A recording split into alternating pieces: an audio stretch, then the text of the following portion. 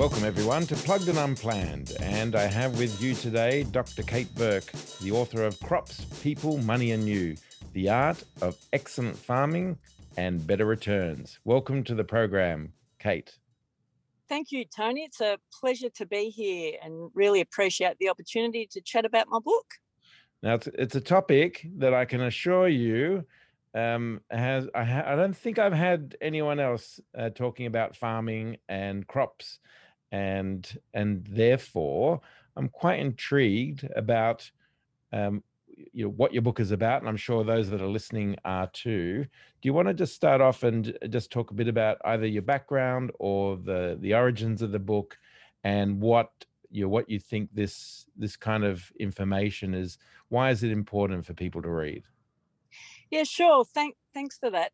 I guess the motivation for writing the book was most books about farming are either academic texts or they're general interest books, about beekeeping or permaculture. There's not much in between. So my background is for 30 years I've been an agricultural scientist. So I had a range of roles, including research, teaching, and then consultancy, and also some time with a commercial enterprise, literally farming from the CBD of Melbourne with superannuation money. And and then working for myself in recent years. And I became fascinated with what it was that made some people really good farmers and ran really good businesses, and they seem to be able to thrive. They seem to be able to meet their goals, which was ultimately leaving a legacy and making some money along the way. And then, there was just something about them. They just seemed to have what I'd call it. And so I suppose I went on a bit of a 20-year journey of trying to discover what it was. And in the end, it was about being technically good at your craft, good with money, but also good with people. And I mucked around with a lot of different titles. And in the end, I just decided to keep it really simple. And the key, though, is what the farmers that have it are good with themselves. They take responsibility and they're firmly in the driver's seat and they know about their choices. And so that's why I called it Crops, People, Money and You, because ultimately it's those that are in the driver's seat, do really well. It's so fascinating because there are so many farmers out there. Anybody can inherit a farm or purchase a farm, and I guess with the way that the world's going with the pandemic, people are moving out of the cities and thinking about getting a bit of land and working from home, and they'll tinker around with a bit of farming, of course. But you're talking about commercial farming. When you looked at those successful operators and the ones perhaps that weren't, was there anything in there around education, like they went to boarding school, or they were part of the school system, went to university, maybe traveled around the world, they had a certain level of education, or was it innately within them that they just had a feel for the land and the crops, and just like a musician, some of the great musicians would have been born to play the guitar or play a piano or something. And do you feel like that was almost like part of their sweet spot of who they were, that they were always going to do well on the land? How did that play out in terms of your research and understanding? The answer is actually all of the above. It's fascinating. There was one piece of research I came across where they had really closely studied 259 businesses in Western Australia, and so they measured everything you could measure in terms of what happens on the farm physically, their financial measurements, and then also a very rigorous interview process where they did a lot of social questioning and surveying and gathered information like you're talking about, experiences, what they do on weekends, what their level of education was. And the fascinating thing, from one end of the Western Australian wheat belt to the other, the most important factor that determined difference in performance was actually the individual characteristics of that farm. So it wasn't rainfall, it wasn't soil type, it was basically the unique makeup of that farm. And the extension of that is you get people of all walks of life that can still perform really well on farming. Some will have a higher level of education and a broad life experience, and some will have just been the born farmer and, followed mum and dad around with their toy tractor and wore the same little work shirt as a toddler as dad wears, and then come straight back to the farm, and they've just got it. So education's useful, but it doesn't necessarily define whether you're going to be that good farmer or not. So then if you take someone who's very experienced, and we've got family friends who have farmed out in the Western Plains of New South Wales for generations, and you say, let's take people like that who have farmed in a certain environments. You talked about soil and rainfall and so forth, and you took some of those high performing farmers from wherever they were around across the country and put them in a different farming environment. So you put them in the snowy mountain ranges, and they had a lot more rain and a different soil type. Would they quickly adjust because they had a certain approach and mindset and feel for what needed to go on, or did they intuitively need to be very familiar with the environment so they could then plan better for not having rain or having rain, or what all the seasons that come with that?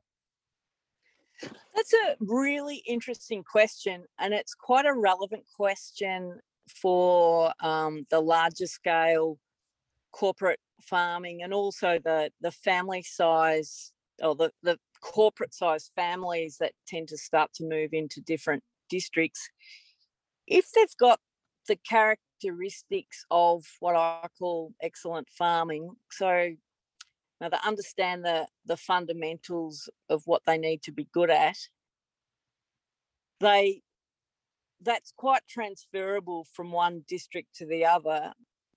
Obviously, local knowledge is quite useful, and that's where the people skills come in, that having humility and curiosity and getting a good team around you to be then able to do what you do well, but in a different district. So the skills are definitely transferable from one district to the other. Yet I have seen examples of where someone might come into a district and have a very high level of confidence of their own ability and may miss the nuance of the district. And that's where having good technical skills and knowing it's not about having the right answers, it's actually knowing the right questions to ask. So knowing to ask, is this soil type different? Is this, is the effect of frost different in this area? What else do we need to know? And so that's my view on that aspect of the questioning. Interesting. So then when you look at farming in general across Australia or even around the world, and look at the gap between where they could be operating through all those things, through people skills, through just business, financial management and so forth, all the things that are required. Is it easier now because of the internet? Are they farmers can be quite isolated and feel remote now that the internet is around? and they can have satellite connections to broadband and so forth, that they are watching more videos and YouTube and working out. Are they getting the wiser? Are they getting more informed, which is helping us, or running even online courses? How between where we are today, when you look at it and you go, because you get to see the perspective of this is a high performing farmer and this is someone who's struggling, you can do a gap analysis in terms of, this is what they're missing. Now, sometimes you just can't learn people's skills. It's who you are as a person, of course, but there are a lot of other technical skills that can be addressed. And do you, is it, are we looking at a brighter future in terms of being able to kind of educate, empower, and support people who are working on the land? Well, great question, Tony. I'm a bit of a student of history, and what I've noticed throughout the generations, listening to my father's stories, our farm's been going for 150 years. Now, my father was on that farm for 85 years, and he started farming with a team of draft horses, and he finished up farming with GPS and satellite assisted steering. And there's productivity over the decades overall.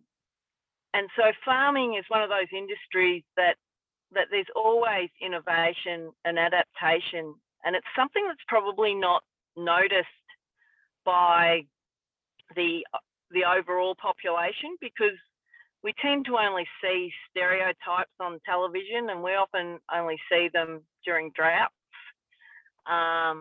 So we don't get to see the diversity that's out there.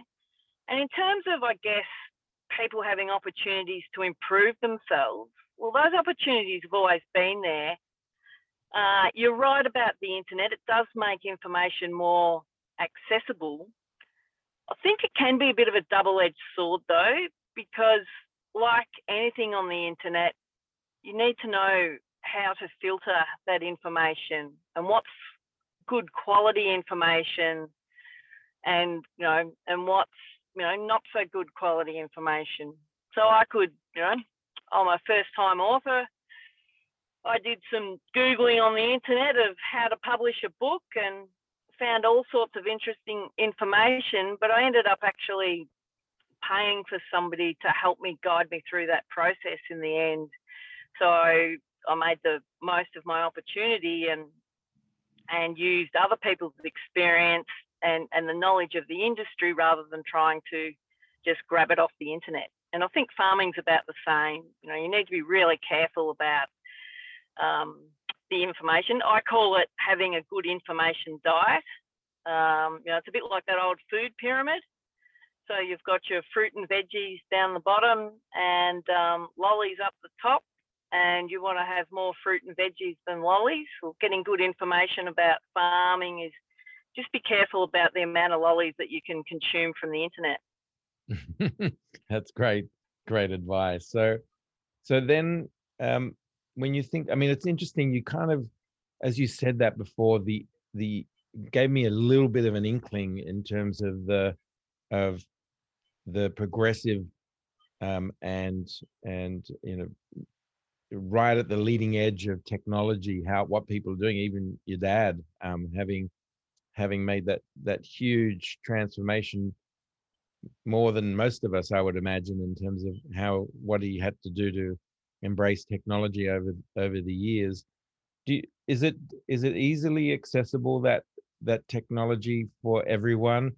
Are people Luddites in terms of I'm not going to change, but they do it at their own detriment? They're not, or are farmers actually big at embracing technology, anything to do it easier and save money and so forth? How do most of them kind of embrace new ways of doing things? Well, it's a bit like, I'll answer that question with another metaphor. You get those that, when a new iPhone comes out, and you have people lining the streets and sleeping in the streets. So they're the first one to have the new model. And, you know, they may not be any better at doing their business than those of us that are still sitting with an iPhone 7, but they love the new stuff. So you get that element in agriculture like you do in any industry. So that sort of, I guess, the technology addicts. Then there's those that are just generally interested in technology and like to try and interested in innovation, but they still keep their eye on the prize in terms of productivity and profit.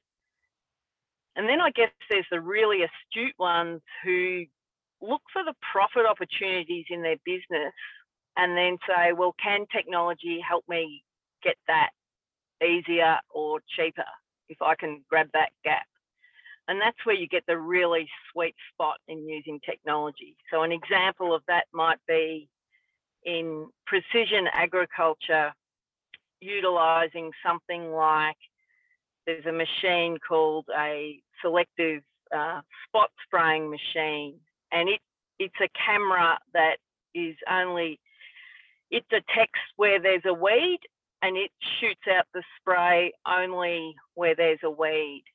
And so you can drive along your paddock and it's particularly useful in what we call the summer fallow phase, when you're not actually growing a crop, but you're wanting to keep the paddock clean so you conserve the moisture.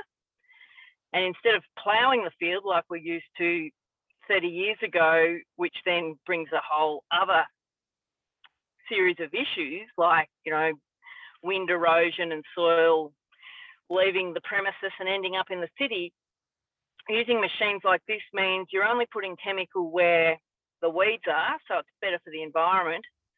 And you're actually using, in some cases, 90% less chemical. So you're carving your summer spraying bill by 90%. And that's enormous. So that's the sort of technology that's out there. And when used well and for the right reasons, you know, it can make an enormous difference to productivity, to the bottom line, and also to well-being as well. Amazing. Amazing. Everyone, I'm talking with Dr. Kate Burke, author of Crops, People, Money and You, The Art of Excellent Farming. So your first book, you said, yes. Come on, tell me, you're going to have to fess up here. So if your English teacher from way back when you were in school said, what, young Kate Burke, she wrote a book, would they be going, of course she wrote a book. She was that clever. She was the smartest in the class. Or are they going, I can't believe she wrote a book? Well, I'm pretty fortunate that, I don't know about being the cleverest in the class, but I was one of those weird people that loved English as much as I loved maths.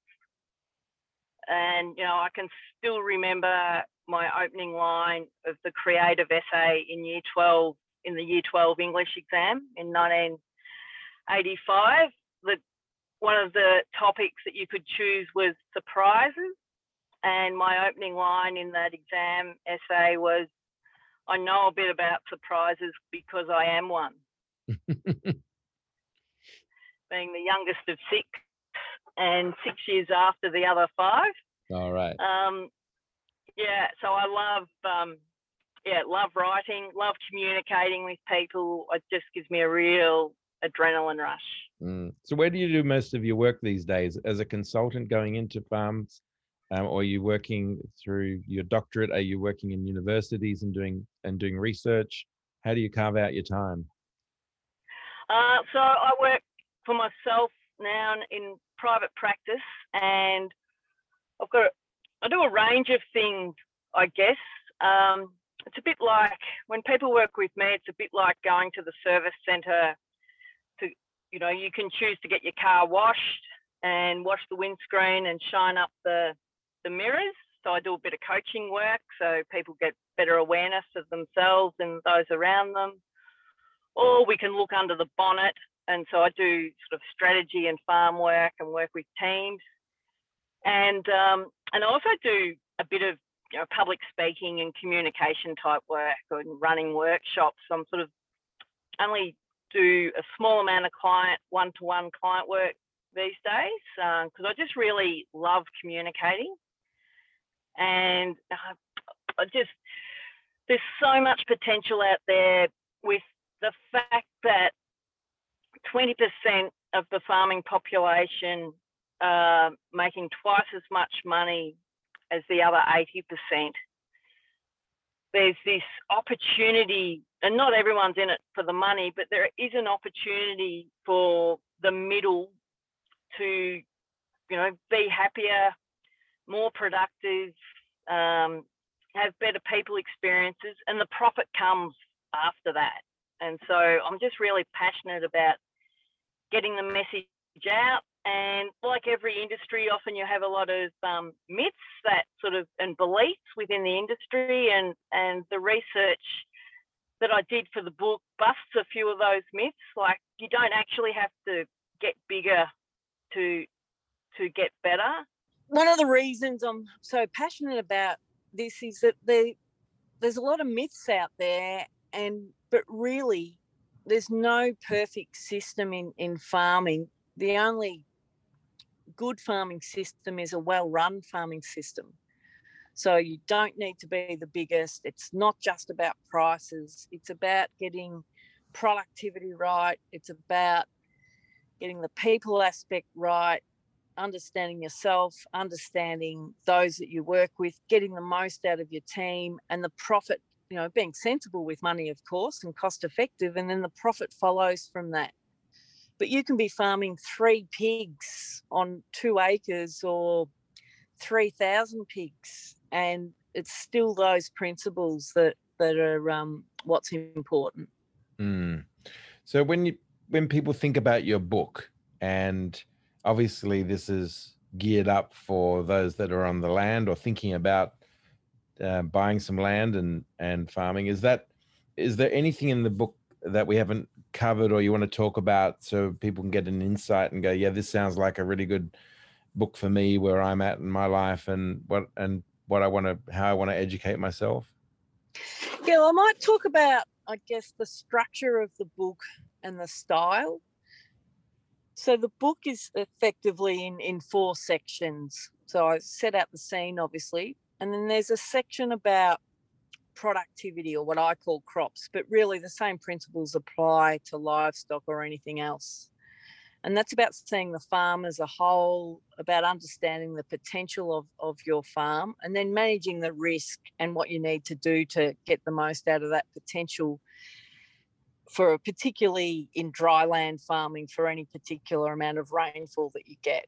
Because basically what we're doing is we're harvesting rainfall and harvesting moisture in Australia. That's our most limiting factor in most regions.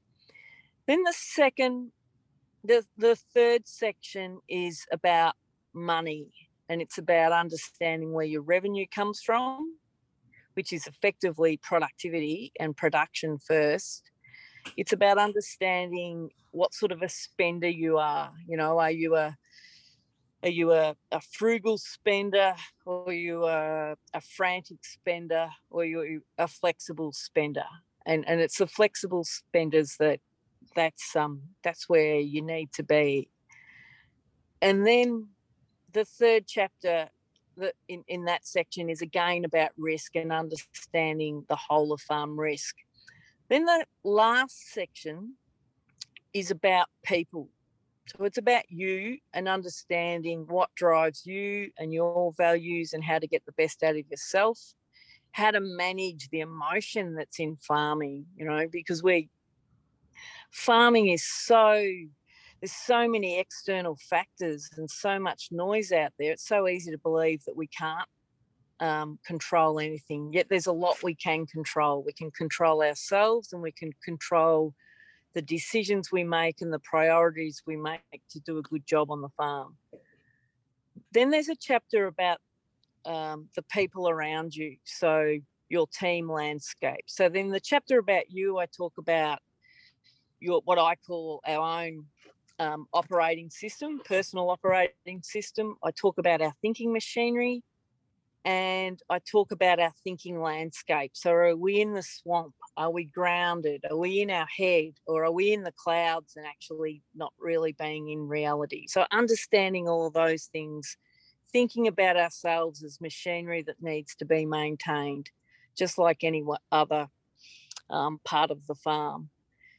And then I talk about our team landscape. You know, have we got a people team, or is our team a bit lean and mean? So I talk through, I guess, social competence and all these factors. And then to wind all that up, I then bring all that together and talk about a couple of critical issues. And one of those critical issues is succession planning on farming. And how do we sort that tricky issue out? And I also talk about what corporate practice does well and what family farm practice does well. And if you take the best out of both bits, that's probably where you get the perfect, excellent farming practice. The other thing I did in the book was because I wanted to make it readable and interesting, and I love sport. So I use a lot of analogies around sport, and it seems to resonate with people. It helps them understand the concepts. And I also talk about our own family and a bit of history in there about my uncle Basil, who had some classic quotes about buying land and how money has a habit of falling out of your pocket, but it never falls out of land. And he told me that when he was 99, and he inspired me so much I went out and bought my own block of land the very next year. Thought, this fellow might know something. He's been doing this I think he decided he was a farmer for 90 years because he ploughed his first paddock when he was 9. So that's sort of the style of the book. It's a book that non-readers actually read. I've found people have bought it for themselves, and the reluctant reader in the house has picked it up and hasn't put it down. So it's probably a book where people who think they only like audio books and don't like reading, this is probably a book that will engage them the way I've set it out. Because I'm a lazy reader. I'm a good writer, but I find it hard to concentrate. So I wrote it the way I like to read. Good on you, Kate. Congratulations on writing a book. We've got Dr. Kate Burke, and her book is Crops, People, Money and You, The Art of Excellent Farming. You can get it online, and if you're into farming or you love the land, then well done, and we look forward to hearing of your future successes. All the best.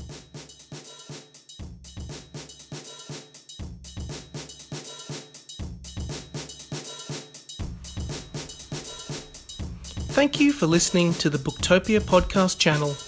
Don't forget, you can subscribe to us on SoundCloud and iTunes for free and get access to hundreds of author discussions, book analysis pieces, and more.